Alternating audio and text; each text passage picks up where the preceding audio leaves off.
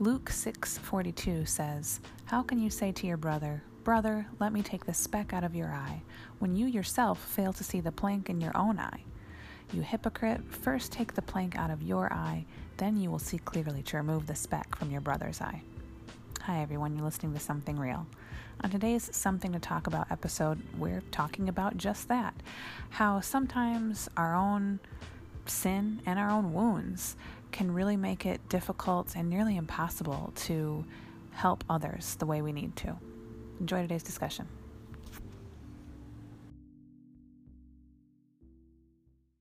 So we are back in Luke chapter 6, looking at verses 39 to 42, really as we're kind of working through this idea of the blind spots that we deal with. And last time we were together, we talked about false teachers and false teaching. And now today, I really want to kind of drill down a little bit on the idea of our own blind spots, of trying to help others get the speck out of their own eye when we're still dealing with a log in our own eye. And That sounds painful. Well, it is. And one of the things that tends to happen with us is we have painful places in our lives that cause us blind spots. And yet, when we're going around, we just kind of ignore those things, and they consume us, and they keep us from being who we really are, or being able to give really helpful, godly advice to others. But we ignore them. We just continue to go on, and we don't pay attention to the fact that very often we're operating out of our wounds. And I think that's a common problem for us. I mean, when you brought up the subject to me, that we were going to talk about it today, it really it hit home to me. I don't see how it can't hit home to anybody. Seems like it. But, a couple weeks ago, without getting into too much detail here, I was going through a really hard time. And I'm in the worship band here at church and do several other things and do the podcast. And because I was going through this difficult time, it felt nearly impossible to me to be able to minister not only in the way that I wanted to, but in the way that I should. I didn't want to, I had to deal with my own junk, first of all. And yeah, it's hard to worship in spirit and in right. truth if our spirit is being misaligned right. by all of the junk that's going on in our lives, and that misaligned spirit keeps us from being able to actually think thoughts that align with truth. Right, and something as simple as just stuff in life becoming just so overwhelming, yeah. It's not, it doesn't have to be some like, oh, I did a horrible thing. It's just life, right. Coming at you. And when that gets so overwhelming and you don't deal with it, how can you minister to others? So I think that we often forget that, and we try to ignore our stuff. Right. And as a result, I think that can be kind of dangerous if we continue to try to, minister to others. You were talking before we started recording, when you start to recognize your sin or your own wounds or what you might be going through, it can also affect how you treat other people. For sure. And, it can almost make you more judgmental. And like we were talking about, I don't know if that's to alleviate our own guilt when we're going through things like that. But yeah. I think it's a dangerous game to play, not to recognize your own garbage. Yeah, I mean, it's funny in the sense of being ironic, but it's a real tragedy to see. But it's pretty common, pretty normal for us when we are dealing with junk, particularly sin, wounds as well, but particularly unconfessed sin, whether it's what some folks might call a besetting sin, that thing that constantly plagues us, or just something that we're not letting go of, pride, bitterness, right. Any number of things, or trying to protect a lie in our lives, that, right. or our reputation, or any of those things. When we're holding on to those things, it almost seems to heighten our awareness of what righteousness should be, and it makes us keenly aware of the sin in others, or the shortcomings in others, or the foolishness in others. I know if I'm not right, if I'm not for any number of reasons, if it's right. Unconfessed sin in my life, or I'm starting to wade into the waters of pride and not on my knees before the cross, then I get very, very I get more, let's say, irritated with the foolish choices of the world. I look around at the world around me and all of the just ridiculous things that we look at that don't make any sense. And I get very indignant and fired up about it. And I get more bothered by the world's sinfulness and foolishness when I'm not right in my own heart. Right. As opposed to Jesus weeping, as he's entering Jerusalem. Jerusalem is representative of the entire rebellion of Israel. So as he's seeing Jerusalem, he's weeping for Jerusalem. He's really weeping for all of God's people as represented on Zion's hill there, because they're not repenting, they're not turning. And he's like, if you had just received this, if you had just turned to the Lord, the glories would be unbelievable. But instead, you're going to be at the pinnacle of the worst part of human history. And he knows that, and he sees that. And what tends to happen to me, Jesus is that way with that compassion in the midst of his perfection of love. But for me, when I get into those places where my unconfessed sin, my pride, whatever, causes me to be particularly indignant about these things, then I get riled up and angry rather than compassionate. So rather than looking at, whatever progressive mentality is out there that's telling us that sin isn't sin, and saying, boy, these people are like sheep without a shepherd, and my heart's breaking for them, weeping for them, praying for them, and striving to share Jesus with them, and willing to die on the cross for them. Instead, I'm like, where's my sword?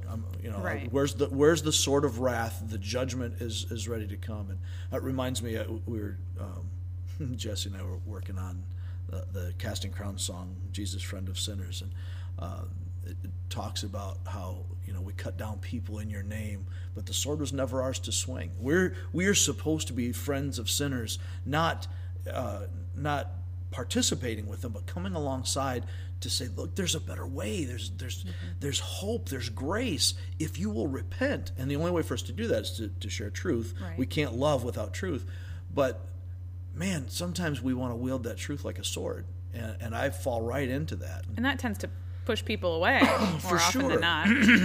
That's absolutely true. In fact, we're told that it's the kindness. If someone's coming at you with a sword, you're going to get scared and run away. Right? Yeah, that's not pleasant. So, as we're looking at how the whole thing works, our sinfulness, our hardness of heart, our woundedness, and we've talked about this 1,000 times. Pain always makes us selfish. Well, that's the other thing. We're talking about our active sins, but it's also important to acknowledge, I think, the woundedness of not letting go, right, and not just saying, God save me. I can't do this on my own. Help me. Yeah, and that pain causes so much in us that. Pain leaves scars. It leaves scar tissue, and if you've ever had a cut that required stitches or a surgical wound or something that's deep, when that heals up, there's a bump there. There's a lump, a hardness that can continue to be painful, and then eventually becomes sort of numb. That happens to us emotionally and spiritually when these wounds are here and we don't take them to the cross or we do, but we don't release them at the cross. We'll take them to the cross, but we pick them back up again, and we keep living in that wound, and the scar tissue that builds up over it hardens us and keeps us from being able to be fully surrendered and able to see things through the eyes of Christ. And if we don't get focused on the Scriptures, then our emotions take over, and you alluded to that earlier. If I've got all this stuff, that's all I'm going to see. And the old saying, if you're a hammer, everything looks like a nail. If I'm wounded, I see everything through that lens of my wound. If I'm inside in turmoil over unconfessed sin, then my inner self is going to see the world through that lens. And whether that's in judgment of everybody who's a part of that sin or whatever else, the enemy is going to work really hard to get my back up against it. So I'm going to get all agitated and defensive, and I'm going to call out people. And that makes it harder to get out of it. Absolutely does, because it feeds the pride. Right. And pride seems to be at the root of most everything. James MacDonald has said numerous times that at the bottom, at the root of all of the sins that we deal with, somewhere in there is fear. Mm-hmm. And I would take it even a step farther. Somewhere in the midst of that fear is always pride. It's always about me. And pride keeps me from seeing anything else but what's going on. So if I'm battling, at the risk of using popular words, if I'm battling low self-esteem, if I'm really looking at myself as a loser, that's a form of pride, because my eyes are on me rather than on Christ. If my eyes are on Christ, then as Paul said in Romans 12, I can view myself with sober judgment, not thinking of myself more highly than I ought, but to think of myself through the lens of Christ. And at that point, it's not so much that I'm debasing myself. I'm not thinking of myself. Right. I'm focused on Him, and because I'm focused on Him, I'm focused on others. And I'm an afterthought. But that's not normal for us. Right. Most of the time, it's about my needs. Well, I deserve better than this. I should be treated better than this. I don't have to put up with those kinds of things. What about my rights? Why don't you recognize that I'm equal in value to you? The fact that I'm fighting for those rights means I've already lost the battle. And I'm in this spot because of worldly, fleshly thinking, and I can't get past that. I can't have an illuminated thought if I'm darkened by the flesh, by the sin and the wound and all the things that go into that. So what can we do about it? Because it's like you just said, it's human nature, I think, to get into these habits. It is, yeah. And I would say that the first step is to recognize it. And, we've been talking about Luke 6, and to go back to it, the text that we're actually looking at is Luke 6, verses 39 to 42. And Jesus was talking about false teaching and false teachers, as we talked about last time, and also these blind spots in our own lives. Mm-hmm. It says in verse 39, he also told them this parable. Can the blind lead the blind? Will they not both fall into a pit? The student is not above the teacher, but everyone who is fully trained will be like their teacher. So whoever you're following, you're going to end up at the same destination because you're on the same path. So we will always end up like those that we follow, that we listen to in podcasts, or we read in books, or sit under their teaching. And he goes on in verse 41 and 42 to say, why do you look at the speck of sawdust in your brother's eye and pay no attention to the plank in your own eye? How can you say to your brother, brother, let me take the speck out of your eye, when you yourself fail to see the plank in your own eye? Interestingly, that same Casting Crowns song talks about plank-eyed saints, and that's sounds like an insult. A plank eye. A plank eye. Or a 90s band. That's true. But you hypocrite, first take the plank out of your own eye, then you'll see clearly to remove the speck out of your brother's eye. Jesus talks a lot about being able to help our brothers and to judge rightly. We focus so much on the don't judge, but Jesus does, while he does say don't judge, he also says judge rightly. So there's a different concept in play.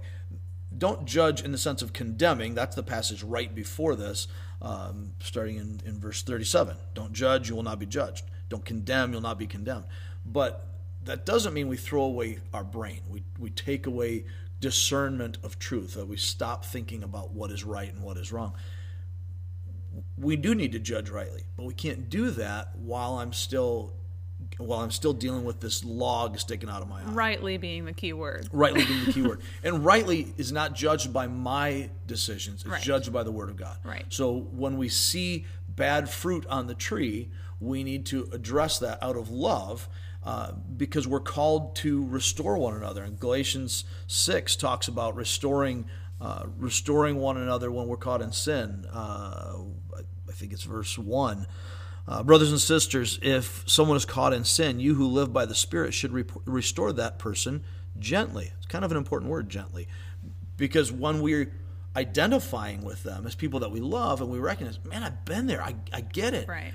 It's not that sword wielding. Right. I'm not trying to say how terrible you are. I want to help you off of this dangerous path. Again, to steal from MacDonald, there's a hole in that road. If you continue down that road, you're going to fall into a pit. I want to help you out of that. Not because I'm better than you, but because I get it. I've been there. So gently restoring that person. And he goes on in that same verse to say, but watch yourselves, or you also may be tempted. We can't do that. We can't take ourselves down that bad road. Carry each other's burdens in verse 2. And in this way you will fulfill the law of Christ. So if I'm going to carry somebody else's burdens, I better have my burdens under control. That doesn't mean I don't have any issues in my life. That would be unrealistic this side of heaven.